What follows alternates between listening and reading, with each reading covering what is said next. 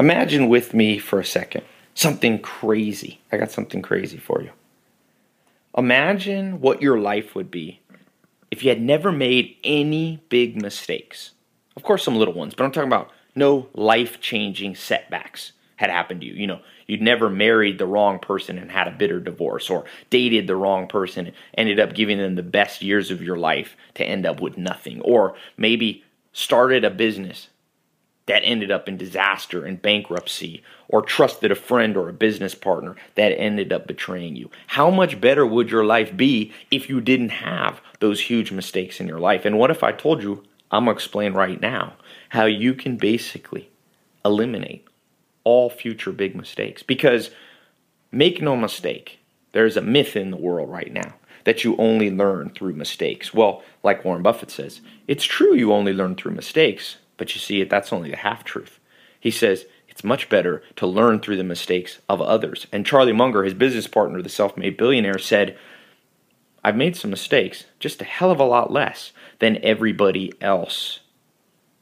See, Benjamin Graham, the mentor of Warren Buffett, one of the great investors of all time, taught Warren Buffett that what you got to do is focus on not having any huge setbacks, any huge mistakes. And make no mistake about it, one day, when you and I are old, we will look back on our life and we will either have a life full of fulfillment, look back on a life full of fulfillment, happiness, at the things that we did right, or we'll be like most humans, a life full of regret, fear, and anxiety, and know that we didn't even get close to what we could have done. It's kind of like my favorite poem by Cheap Tecumseh, where he says, so live your life that the fear of death never enters into your heart. And he ends by saying, when it comes to your time to die, be not like those whose hearts are filled with the fear of death, so that when their time comes, they weep and pray for a little more time to live their lives over again in a different way. You see, there is none of that. And I remember back when I was 18 years old, and I was on this farm. I went right out of high school and went to Joel Salatin's farm. He's now pretty famous for, being one of the pioneers of organic food and sustainable agriculture and grass-fed and all that. And I showed up on his farm, and I remember it was in Stanton, Virginia. And I'm there, and Joel says to me, one of the first days I'm there, I'm in his base. He had a house built in the 1760s, before America was even a country. He lived in this old log house. I'm down in the basement where his kitchen was, and he says, Ty, I've got only one rule for you here on my farm. You're not allowed to make any mistakes. And I remember thinking, is this guy crazy? What do you mean you're not allowed to make mistakes? You see, I thought that it was human and normal to make a ton of mistakes. But he was saying, it's the first time I'd ever heard that, no mistakes allowed. And I remember being resistant. Unfortunately, I hadn't learned the life lesson that when people smarter than you say something that sounds counterintuitive, they're probably right and you're probably wrong. But I was still, like, oh, this guy must be crazy.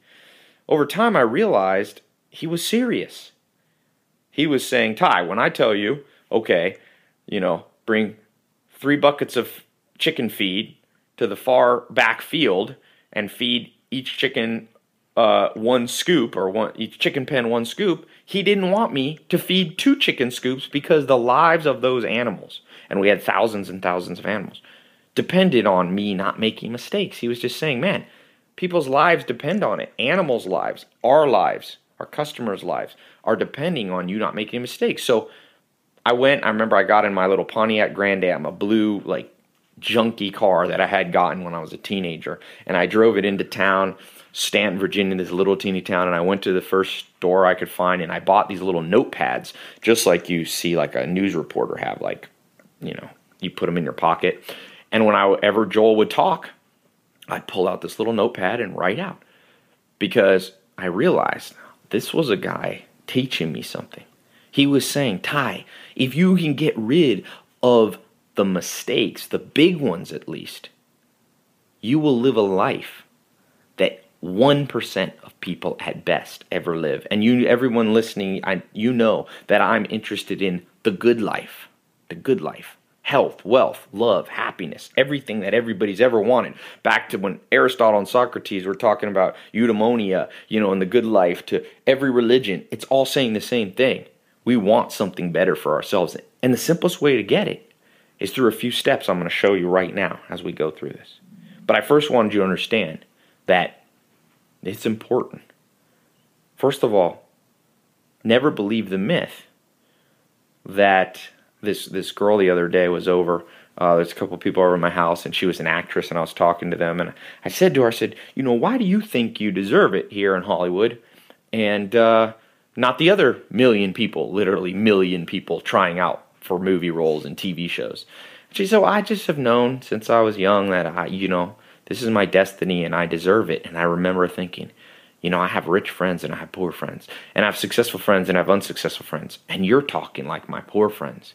See, most of us are so egocentric that we honestly think the world revolves around us.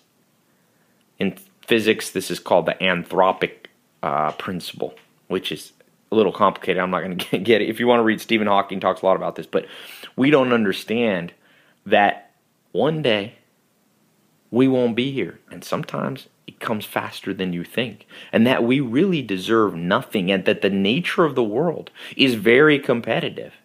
Now, most people, especially people who listen to a lot of self-help stuff now, have bought into this whole secret mentality and this whole power of positive thinking, and for the most part, it's a bunch of lies. Is there some truth to it? Yes, but the devil's in the details. And the most dangerous thing in the world is one that's 90% true and 10% lies, because you won't know what's true and what's a lie. And positive thinking will not eliminate the mistakes in your life. We must start there. There is something else I'm about to show you that can pretty much do the job for you every time. But I want you to know there's a fine line between optimism. Now, optimism I'm all for. You can be optimistic. In one of the great books I've read recently about Conrad Hilton. It's called The Hiltons, The True Story of an American Dynasty by Randy Taraborelli. By the way, all of these will be on my website, tylopez.com, the notes for all these books, as you're listening to this if you want to be getting, following along and getting these books. But Conrad Hilton, was the great-grandfather of Paris Hilton. He became a billionaire. And he says, when I was 15, I stumbled upon a book called The Autobiography of Helen Keller, who was born deaf and blind, called Optimism. And Helen Keller had written, and he grabbed on these words. Optimism is the faith that leads to achievement. Nothing can be done without hope. Optimism is the harmony between man's spirit and the spirit of God pronouncing his works good. You see, optimism in the long term is good. But notice that the word there, works, are good. You have to work for it. And the second you think you're entitled to it, and the second you think you won't make many mistakes, that's the day you begin to make mistakes. So kill that thought in your mind. My rich friends have a little more fear. They have optimism in the end game, but fear on a day-to-day that they will miss out on the right path. What is it you can do? I'm going to share right now. There's an ancient saying, a proverb that's, 5,000 years old. It says, make war with a multitude of counselors.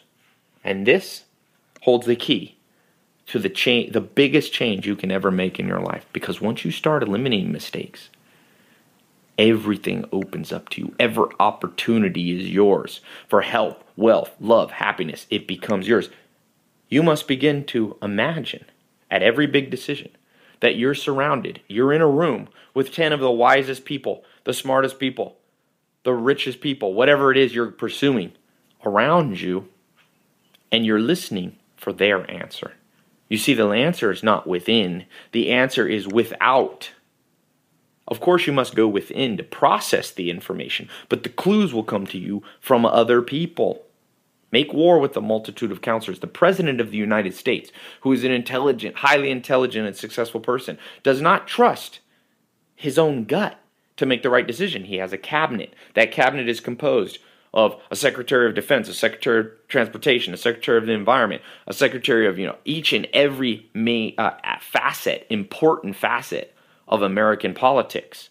And before he makes a decision, he asks that council, what do you guys think? What do you guys think? Looking for clues, My question to you is, who is your counsel? For most of us, we're relying on our gut feelings and our instinct. Here's the problem. Some of you have read my article or heard my other show called Avoiding the Mismatch. The problem is, yes, we were born with instinct. I call this the voices of 10,000 generations in our ear. Your father, mother, great-great-grandfather, great-great-great-great-great-great-grandfather. All of these people have contributed to your genetics, to that natural born instinct that you have. The problem is we live in a world that instinct is not helpful in. You see, if you're walking across the street and you're about to be hit by a car and you hear a screeching noise, the instinct from 10,000 generations is when you hear a loud noise, your ancestors are whispering into your ear through instinct, jump back, and you do. That's your instinctual response. And you don't get hit by a car, so you survive. You don't make the mistake of staying out in the street and getting hit. The problem is, what if you want to open a restaurant? Maybe if you're an entrepreneur listening to this and your goal is to open a sushi restaurant. Well, do you think the voices in your head from your past genetics are going to help you make that decision? No. Probably you don't have anybody in your lineage, your grandfather, great-great-grandmother, that had opened a restaurant. You and I didn't evolve from people who had the massively complicated decisions you and I have to make.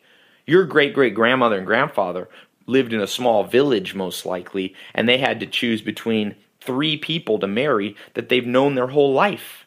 You see, you and I are presented in a world where if you're single, you could be surrounded, if you're on Match.com or a dating site, where you could have 10,000 options.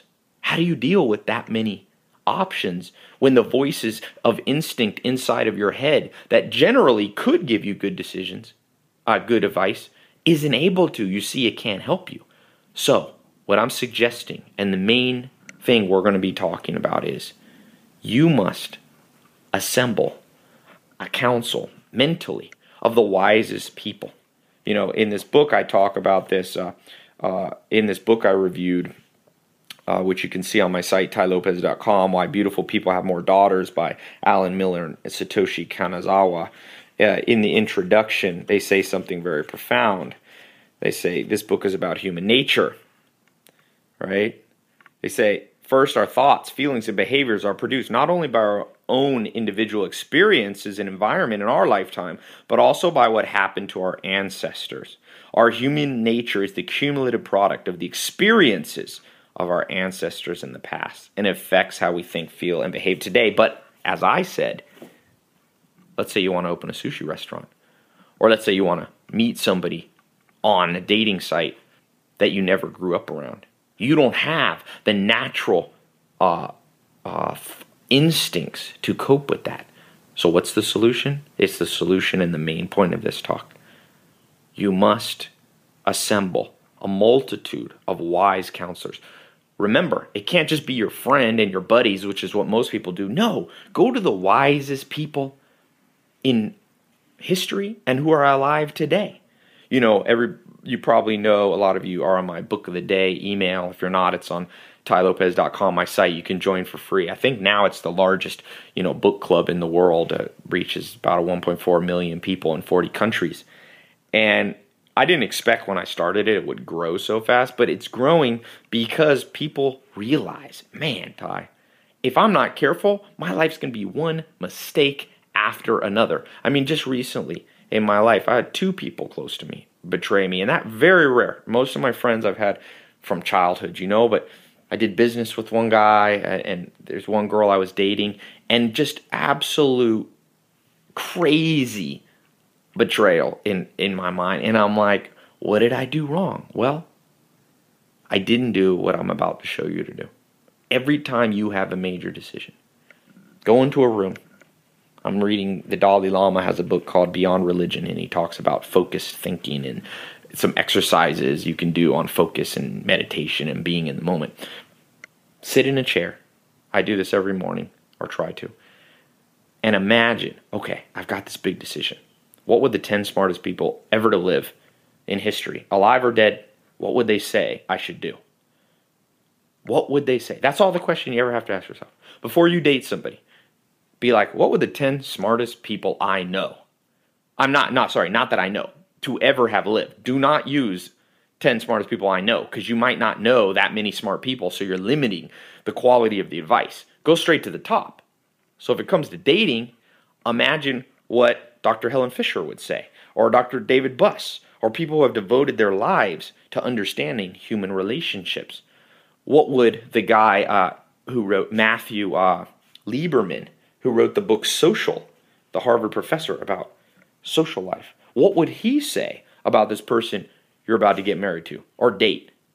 What would some wise person, what would Gandhi say? What would Mother Teresa say? Imagine you have a council of the smartest people. And I told you I recently just felt totally betrayed by two people I'd invested a lot of time in. But as I look back, I didn't do what I'm telling you to do.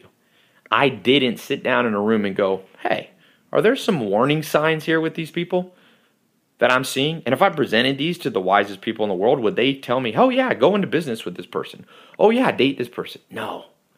I went against the better judgment of the 10 smartest people I know. Now remember, this all presupposes that you're reading a lot. Why am I so big? People say, oh, why do you read a book a day? It's not to show off, right? I've been reading a book a day long before I even started this whole thing. So it's not like I did this for credit, to get people going, ooh, how do you do that? That's irrelevant for me. I do it because in order to not make mistakes, I need to be able to imagine what the smartest people would say. And many of these people are no longer alive. I can't take them out to dinner, all of them. I want to know what Sam Walton would say before I make a business decision. Would he agree? And I have to read his books. You have to fill up your mind. And you can do it through books. You can do it through audio. You can do it through meeting people in person. But you got to go straight to the top. Because the quality of the advice from those 10 people depends on the 10 people in the room. Imagine, for a second, like I said at the beginning, imagine some big decision. Maybe you start a business or you haven't started a business and you're not making much money and you hate it. You're not financially independent at all. Or maybe you are, but you're not making much progress forward into the next category, prosperity or wealth. Imagine some decision you made a year ago, 2 years ago, what career you picked in college, some decision you made. What if you could have had the 10 wisest people pop into that room from history, right? Boom, boom, boom, boom, boom. You're surrounded by Rockefeller, Dale Carnegie. You're surrounded by, some Einstein is there. Stephen Hawking is there. Maybe some people like Steve Jobs is there. And before you launch out on this business venture of yours, you go, hey, will you guys help me make a plan? Here's the plan I'm wanting to do. Can you guys help me adjust my plan and make my plan better? Imagine how different your life would be if only we all had a time machine. Greatest tool we could ever have. My biggest fantasy is a time machine. But, like I said, I just finished Stephen Hawking's book, The Theory of Everything, and he says, I made a mistake. I thought at the end of the universe, a couple 100 million years from now, when the universe starts contracting instead of expanding like it is, he said, I thought time would reverse and it'd be like Benjamin Button. And he said, but I was wrong. He said there's 3 forms of time: thermodynamic time, psychological time, and cosmological. And he says, I think they all move in one direction. So it's like what the former First Lady says, Eleanor Roosevelt. She said, life is like a parachute jump. You have to get it right the first time. You have to get it right the first time. Or else you will grow old. And the only way you'll be able to cope with the regret and the sorrow and sadness of a life that you missed out on is through delusion. And you become, I see it here in Hollywood sometimes, these old people that are just like crazy. Literally, they're wearing they're like 90 years old, and you just talk to them and they're literally insane. And I know why. They have the dream of being a movie star, and it never worked out for them. And instead of coping with it and facing their fear and saying, well, maybe I made some mistakes, they just go crazy. You don't ever want to be that person. You don't ever want to be that person. You want to be somebody who said, yeah, I made some mistakes, and I'll tell you the kind of mistakes you want to make. You see, because people get confused about this. There's 2 kinds of mistakes. There's the kind of mistakes that I call small ones. I call them experimental mistakes. You must make a lot of those. Tesla, Edison, when they were inventing electricity, I think Edison is the one who said, or Thomas, I can't remember who it was, Benjamin Franklin or Edison, one of those said, I made 1,000 mistakes but that brought me to the one great thing that I did, right? I needed the 1,000 mistakes. But here's the difference. When you're a mad scientist and sitting in your laboratory and you do some experiment and it doesn't work, you read the signs and you move on. You don't get attached to it. Because if you do and you stay in something too long, it goes from an experiment to a mistake. I want your life full of little experiments where you learn the lessons quickly and then move on. But you and I can both think of things where we stayed in it too long. The writing was on the wall and we're like, no, I'm just power positive thinking. It's all going to work out. This person I'm dating, sure, they make me feel uncomfortable. They make me feel jealous. They don't seem very loyal, but I'm just going to stick with it because maybe it'll get better. No. You're going from an experiment to a mistake. And the better you are at making experiments and moving on, the less big mistakes you want. Like I said, experiment away.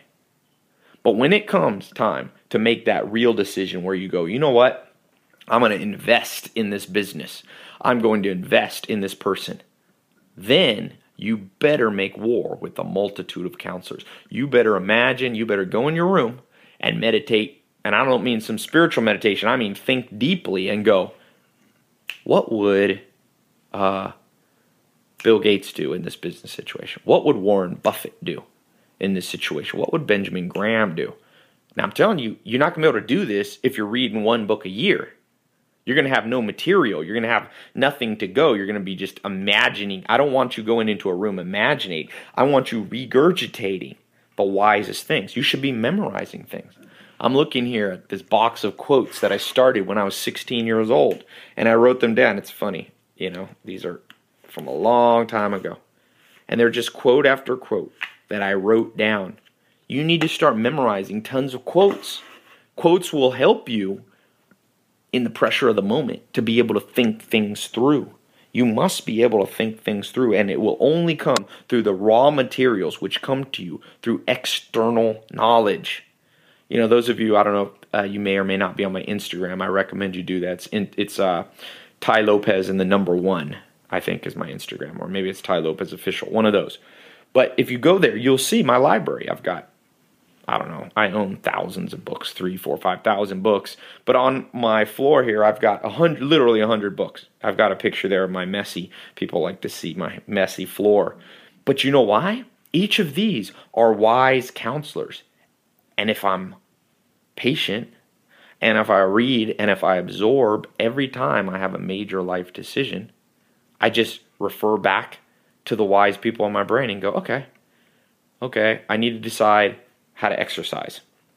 I want to get lean. I want to get cut. I want to get to 12% body fat. I'm like, okay, well, what Arnold Schwarzenegger say? I'm looking at his book right here. It's called, what is it called here? Total Recall. My Unbelievably True Life Story by Arnold Schwarzenegger. I can refer back to that. Or I've got Michael Moss, the Pulitzer Prize winning author who wrote the book Salt, Sugar, Fat. Or I have the book The Story of Human Evolution by Daniel Lieberman, the great Harvard professor.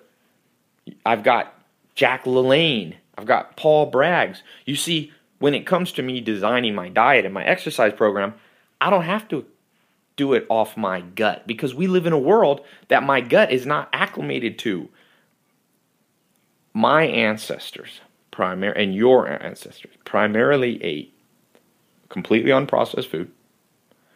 They eat like fruit that was not like the fruit we ate now. It was not high in sugar content. It was unprocessed, like figs that took you 3 hours to chew through the exterior, right? Now, we can try to go back to that, and there's a lot of people doing that in the primal and paleo diet, but you're never going to go completely back to it, not very easily. The types of food that they were eating are extinct. We eat agriculturally. The food that we eat comes from species of plants that have been bred in a laboratory, almost all of them, right? The domesticated. So you're never going to completely be able to go back, but we can learn from the experiments of other people, like Buffett said. We only learn from mistakes, but it's a heck of a lot easier to learn through other people's mistakes. When it comes to love and romance, You can go out there and you can date a lot and you can have a lot of nightmares, some wins, a lot of losses. You can go through divorces, or you can pick up a book like I'm looking at right now. I was reading this morning by Dr. Helen Fisher. It's somewhere here on my floor. I'll find it, and I think it's called Why We Love. Oh, here it is. Sorry. It is called Why Him, Why Her? How to Find and Keep Lasting Love. If you can put that voice in your head and make Dr. Helen Fisher one of those people who are your counselors, and when it comes time to date someone, you can go, refer back, Ty. Refer back to that material. Do not make the mistake. Mistakes are painful, costly, and I'll tell you, there's a myth that you can ever recover.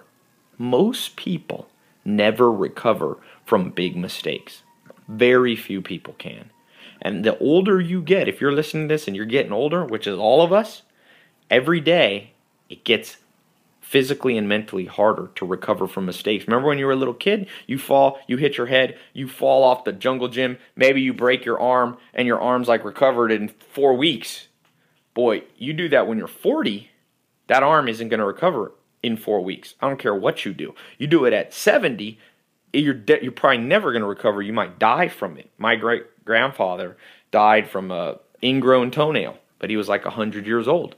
The body has a harder time coping. It doesn't have the mechanisms to cope like it does when it's young. So these mistakes, if you choose not to do what I'm saying, you are taking life at such a huge risk that all I would say to you is you are going where angels fear to tread, and never do that. So, reading. You cannot read one book a month and do what I'm saying. You probably can't even read one book a week.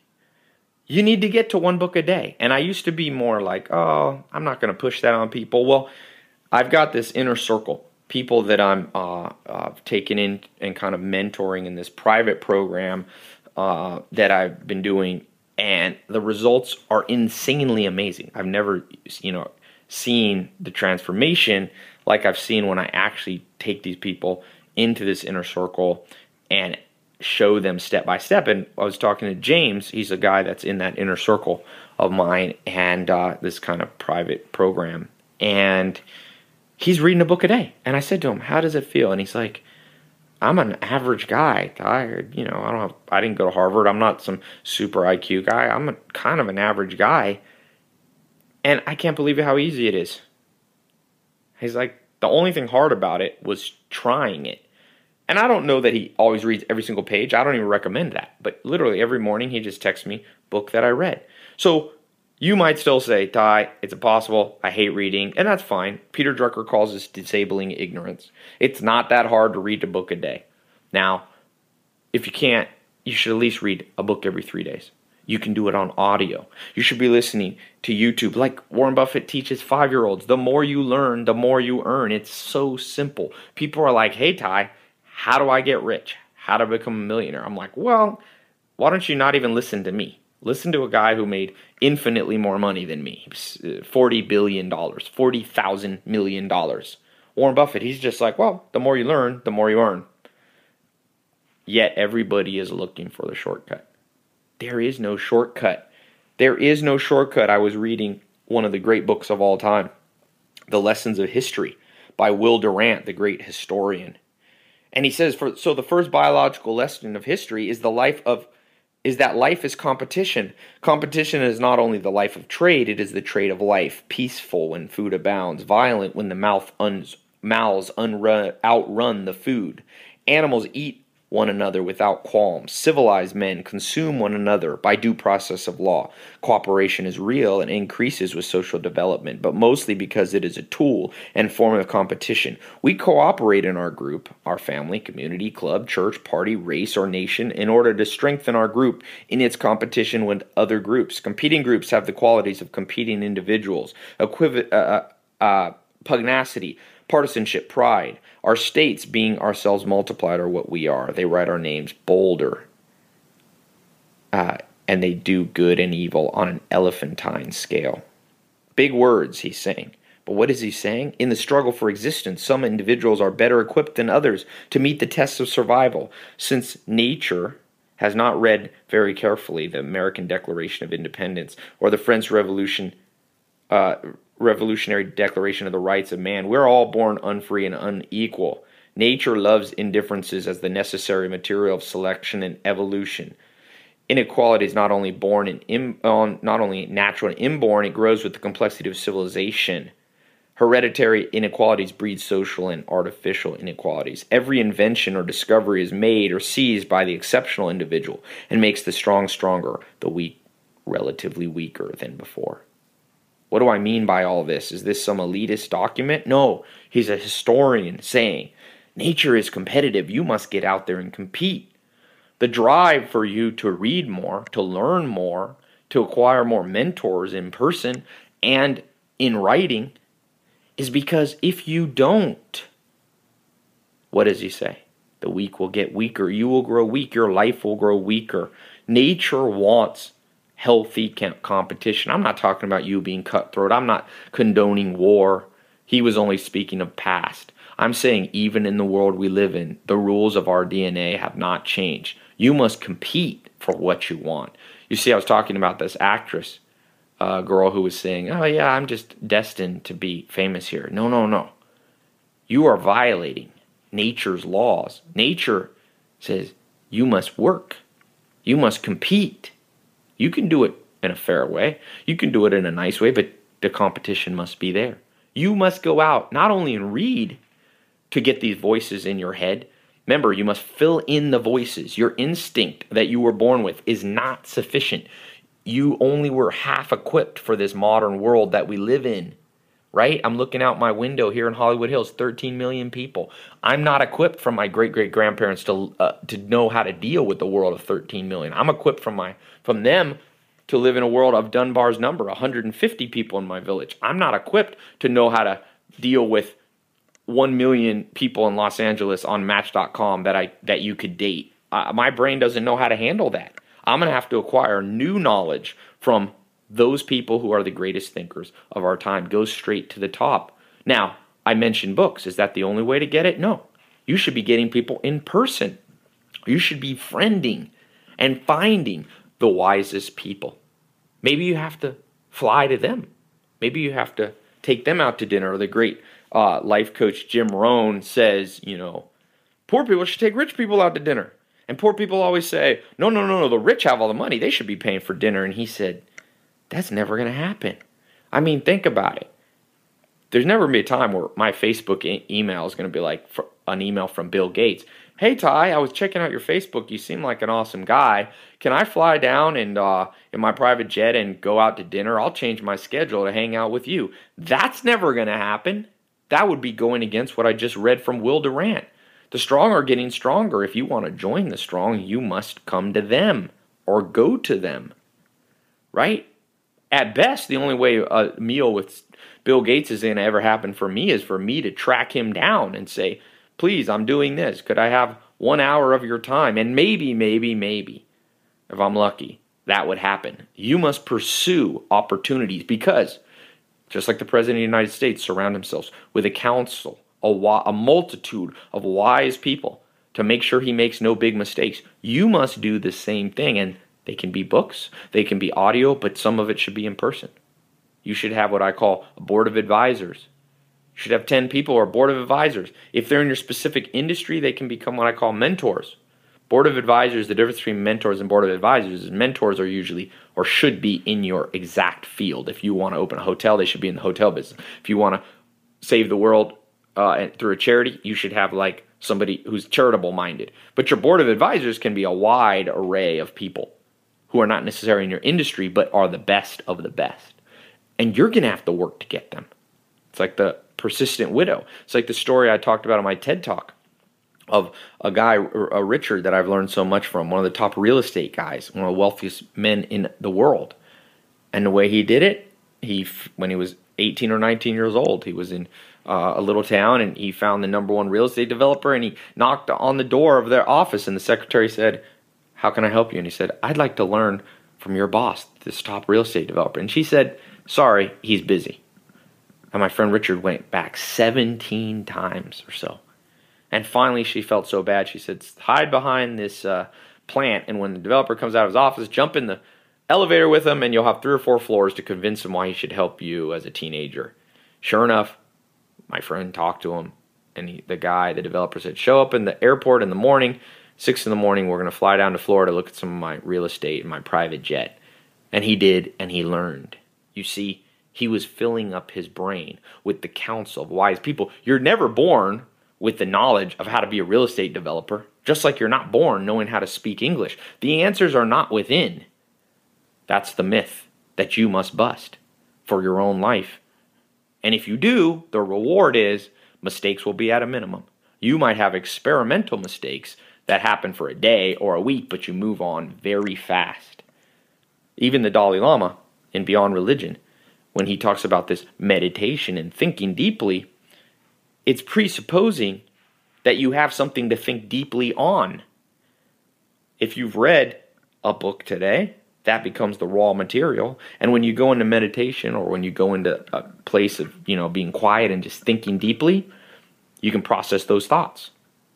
You have to cut the mistakes. Now, one other thing. So the first point, just to make very clear, I know because I talk all over the place sometimes, you might feel like, oh, okay, I don't know exactly the point. So the number one point is, if you're writing this down, and I recommend you do, is that you can't have a lot of big mistakes in your life.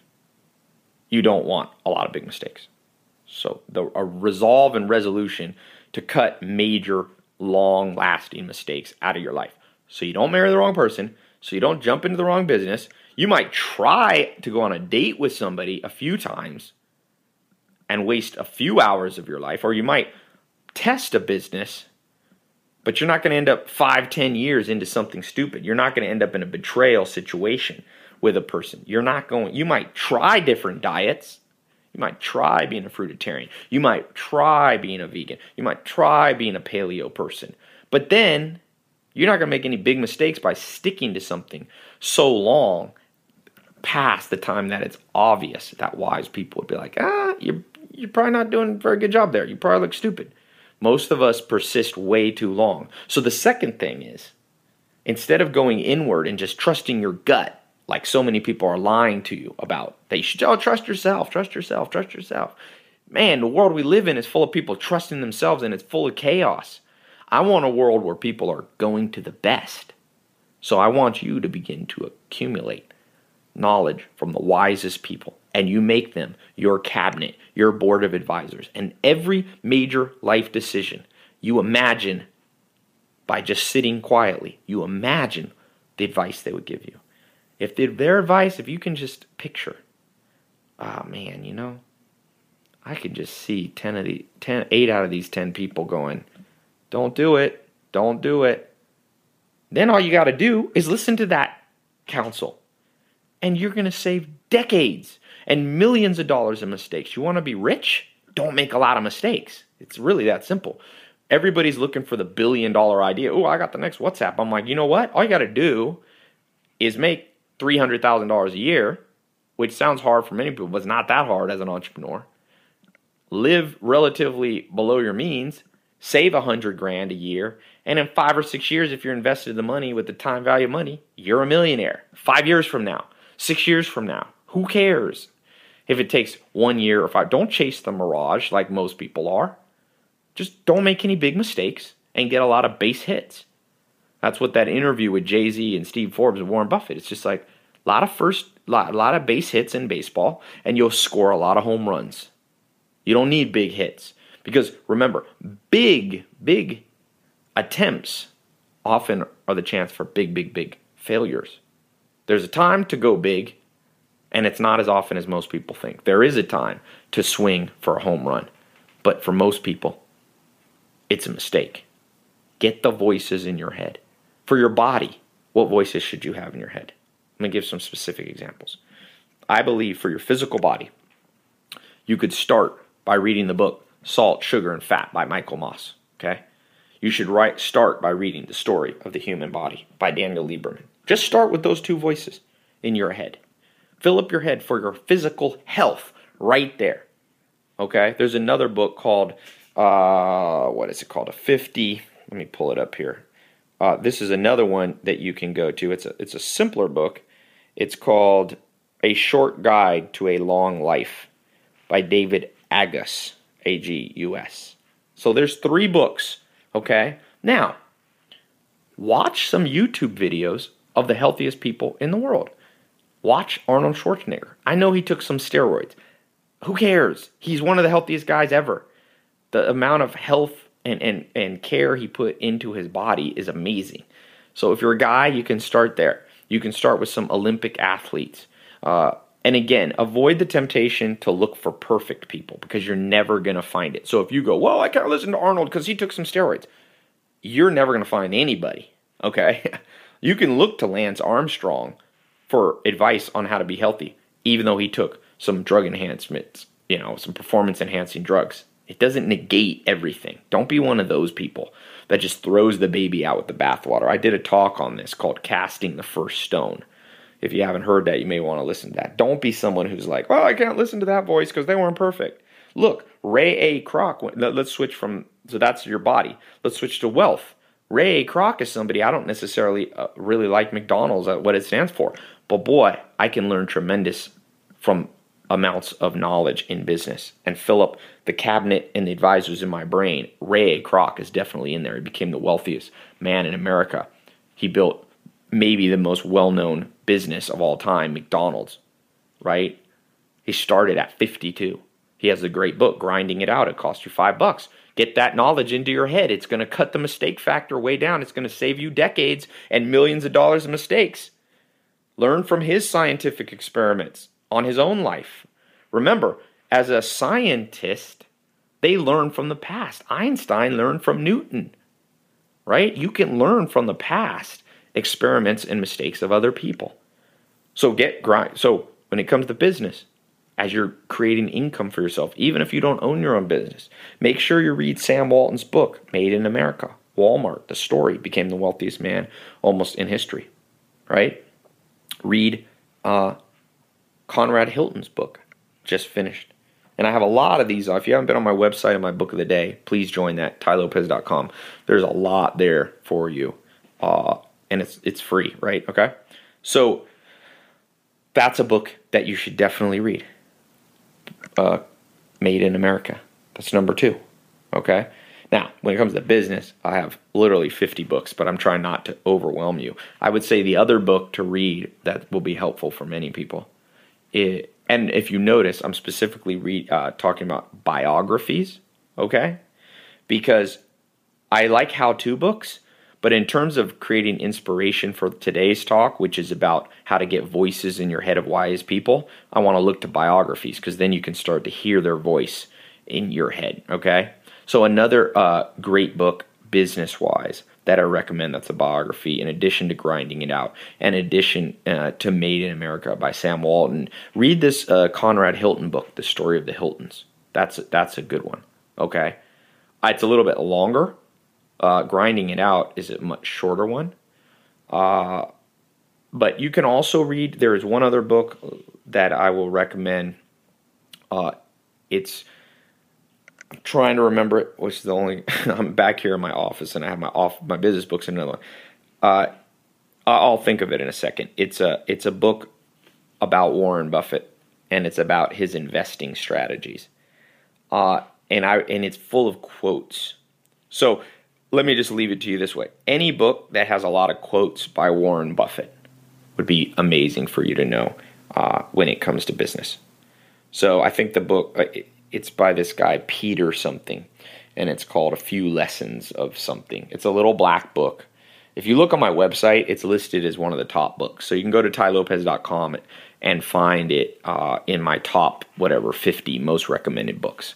It's like A Few Lessons on Investing or something.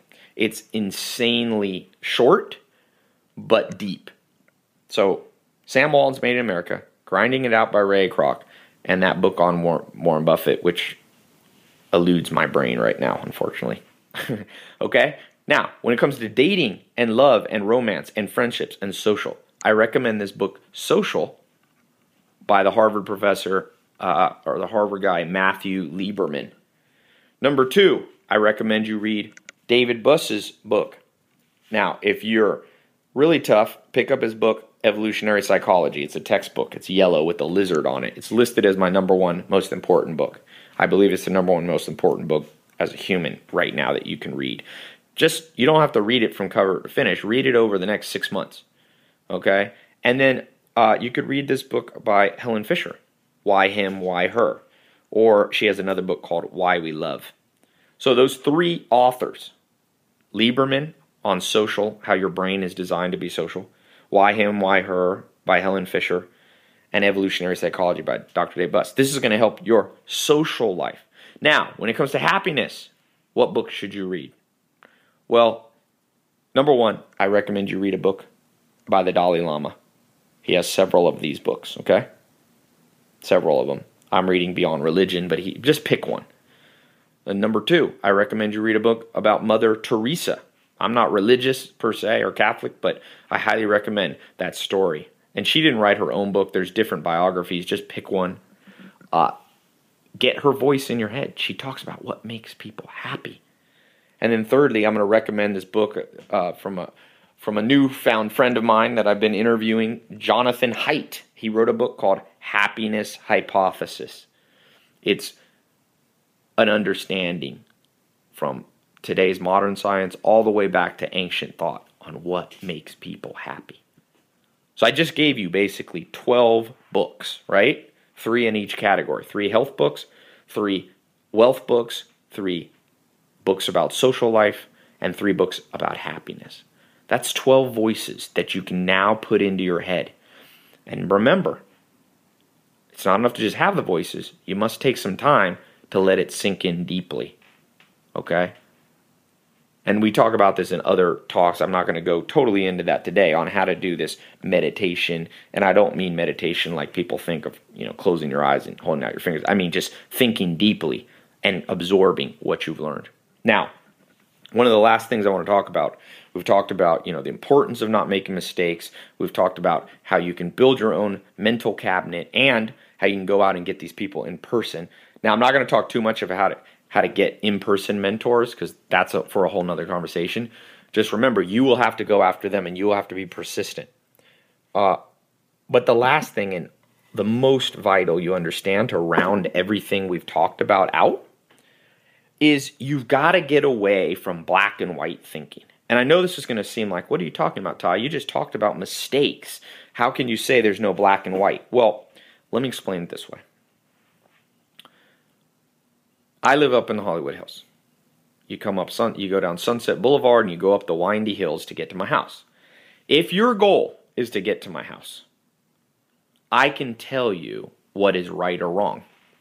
Like if you go up Laurel Canyon, you are not going to get close to my house, okay? If you are going up Coldwater Canyon in Beverly Hills, you are not going to, so it's a mistake. But it's not a mistake in black and white. It's not evil to go up the wrong road. You'll just end up at a different house. So most of us are in either one of 2 extremes. We think everything we do is a mistake. We think of everything black and white, everything evil and not evil. Okay, that oftentimes comes from religion. Even without knowing, even if you're an atheist, you've been heavily influenced morally and in terms of your deep core values by a set of religious understanding. Now, I'm not saying religion's bad. Okay? In fact, many religious people who are Christians or Muslim, they wouldn't even say they're religious. They would say they have a spiritual connection to God. So I'm not talking about those. I'm talking about old-fashioned religion, where the Inquisition used to burn people alive in the Middle Ages. That kind of religion. Even though we think that's all eradicated and gone from society, it's still in you and I. It's in our brains. You got to get rid of it. Now, so there's people like most of us, I find, we think too black and white about things.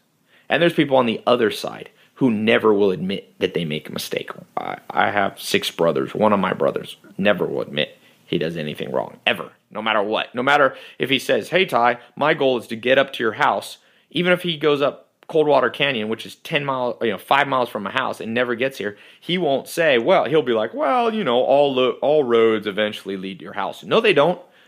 No, they don't. He lives in a delusional world that kind of, and I'm not talking, I love my family and brothers. It's just, we all got our flaws. That's his flaw. I have plenty of my own flaws. So I'm not talking down on him. I'm just using it as an illustration. Okay. So for your life, some of you are going to say, hey, Ty, every mistake I've ever made, it's just worked out for the better and all road. No, BS. You and I have taken the wrong path to our goal often enough. And you'll never get those years back. Like Stephen Hawking said, time's moving forward, and no one's figured out how to reverse it. So, I saw that movie Edge of Tomorrow with Tom Cruise. It's a pretty good movie. I recommend you see it. And it's cool because every day he wakes up, and I won't give away the whole story, but this isn't giving it away. He wakes up and he has the chance to undo his mistakes from the previous day. It's kind of like Groundhog's Day, and it's pretty cool. It's like our dream. If I could just go back, I think back in my life, if I could not have trusted that person and just met them one time and never talked to them and been like, hey, this was a great first date. I don't think we're meant for each other. Move on. Man, my life would have been better than getting stuck. We've all been stuck in relationships with horrible people. And you're like, in hindsight, you're like, what the hell was I thinking? Well, if I could have a time machine, that'd be great to go back on. Right? So time is moving forward. You better not be somebody who denies all your past mistakes. You better have regret. Regret is an adaptive part of your brain that serves the purpose, if you use it right, of not making your mistakes. So having no regret and never being able to say you're wrong is a huge problem. And I think about 20% of people are like that. So you may be in that 20%. The other side sees every little experiment they do that doesn't work out as a failure. You can't be that person either. For example, probably what it seems like in the modern world is if you want to find romance, you're probably going to have to date a handful of people in order to find what you like and what blends with you and what's the best. You got to kind of train your mind. Now, if you do it as a series of experiments, like I'm going to go out with 10 people this month. I'm not going to commit to them. I'm just going to test the waters. Now you become like the wise mad scientist who's doing lots of experiments, but you've got to move on quick. That's the key. We're not built to move on quick from relationships, right? So most of us can't go on 10 dates without getting attached to one person. I'm not saying you got to be ruthless. I'm not saying in the 10 dates, that you can't fall for one person. I'm just saying the general trend is see yourself as an experimenter, because most people, if they go on 10 dates and don't get a relationship out of it, they see themselves as a failure. That's not my definition for this talk of mistakes. I just said that from the beginning, and I want to repeat it. I want you to be an experimenter. I want you to have a ton of quote-unquote teeny mistakes that you recover from in 1 or 2 days. This builds resiliency. There's that book by Nassim Taleb called Anti-Fragile, and it kind of, he alludes to what I'm talking about. You don't want these big mistakes that cause fragility in the system, that destroy a system, right? But you get stronger with a little bit of adversity, okay? So think about it. A vaccine, polio. When my grandma was young, people were getting polio and dying. And the way they eradicated polio was just injecting a little bit into you, just enough. If it was too much, it would overwhelm your system like a big mistake and you'd never recover from it. You'd literally get polio. But by putting just a teeny bit, like almost an experimental amount, you actually grew stronger and you grew resistant. You see? So in your life, when it comes to health, I want you to experiment for your body with every diet out there. Try the Zone diet. Try fruitarian. Try vegetarian. Try vegan. Try paleo. Try all 10 before you decide. Now, you can be listening to the voices of wise people. There's some diets you don't need to try. If no wise people have ever said it's a good diet to eat, candy every day, you don't need to experiment. That's why I said it's a balance between experimenting and listening to the wise cabinet. There's no wise cabinet ever assembled of smart people around physical health that have said the best diet is eating junk food. So you can cross that off your list and never experiment with it. You don't need to remember that movie, Super Size Me? With Morgan Spurlock, great movie if you haven't seen it. And he goes out and decides to eat McDonald's all the time for 30 or 60 days or something. I love it. He goes to the doctor at one point and he says, I'm thinking of doing this diet where I'm going to eat, McDonald's every day. What do you think's going to happen? The doctor's like, well, I think your blood pressure is going to go up. Cholesterol is going to go up. But after 30 days of him eating supersized meals all day, the doctor's like, you better stop. You're going to die. Right? So he proves in this movie what we already know. Processed food all day, every day, is pretty much a guaranteed way to die young. So you don't need to experiment with everything. That's why I said there's a balance. You use the voices of your head. Use the wise mentors, the books that you read, the counselors. Going straight to the top, not your friends, going to the best. And you eliminate all the things you never even test. But within that, there are differences in constitutions physically. Some people will do better with milk, right? Lactose tolerance versus lactose intolerance. Be an experimenter, all right? So I want you to only fear big mistakes. I don't want you to be afraid of trying 1 month of veganism. I just want you to not get attached to the results. So at the end of that month-long experiment, you honestly, with no prejudice, say, I feel a hell of a lot better. Or you have the courage to go, I feel a lot worse. I'm going to move on to the next experiment. When it comes to wealth and making money, same thing. If you don't know what your career should be, I think it's easier than most people think. But even if you know the general industry, you may need to experiment.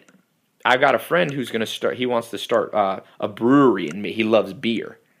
And he was asking me, and he's got a really good job and he makes a ton of money as like an engineer. And he was like, do you think I should quit my job and go and start my own brewery? And I was like, well, and I started asking myself, I did this experiment. Think, Ty, what would the wise voices of the past say to you? I call it that.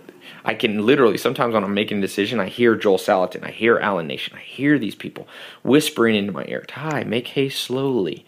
That's a voice I've heard. John Wooden said, be quick, but not in a hurry. So I passed that on to my friend and I said, man, the voices in my head from wise people is, be quick, but don't be in a hurry. Make haste slowly. Why don't you experiment? Why don't you work once a week at a few different breweries? So you make a mistake on their dime and you learn from them. You see? That's where this can play out. So there's a balance between you can still experiment and try many things, but you can do it within a framework that is wise. I want you to do it in that wise way. Okay? So when it comes to business, there may be a time to experiment. You should constantly be experimenting. Remember, economics, the world is constantly competing. You must be testing and pushing the frontier and boundaries. And you got to be okay with losing a couple grand on a marketing experiment here or there. Or you got to, wasting a couple weeks of your life. You will recover, like that book Anti-Fragile by Nassim Taleb. You will recover from small things, small experiments. You will not recover from the big ones. Big enough, it'll kill you. So, and when it comes to love, same thing. And friends, experiment with different kinds of friends, right?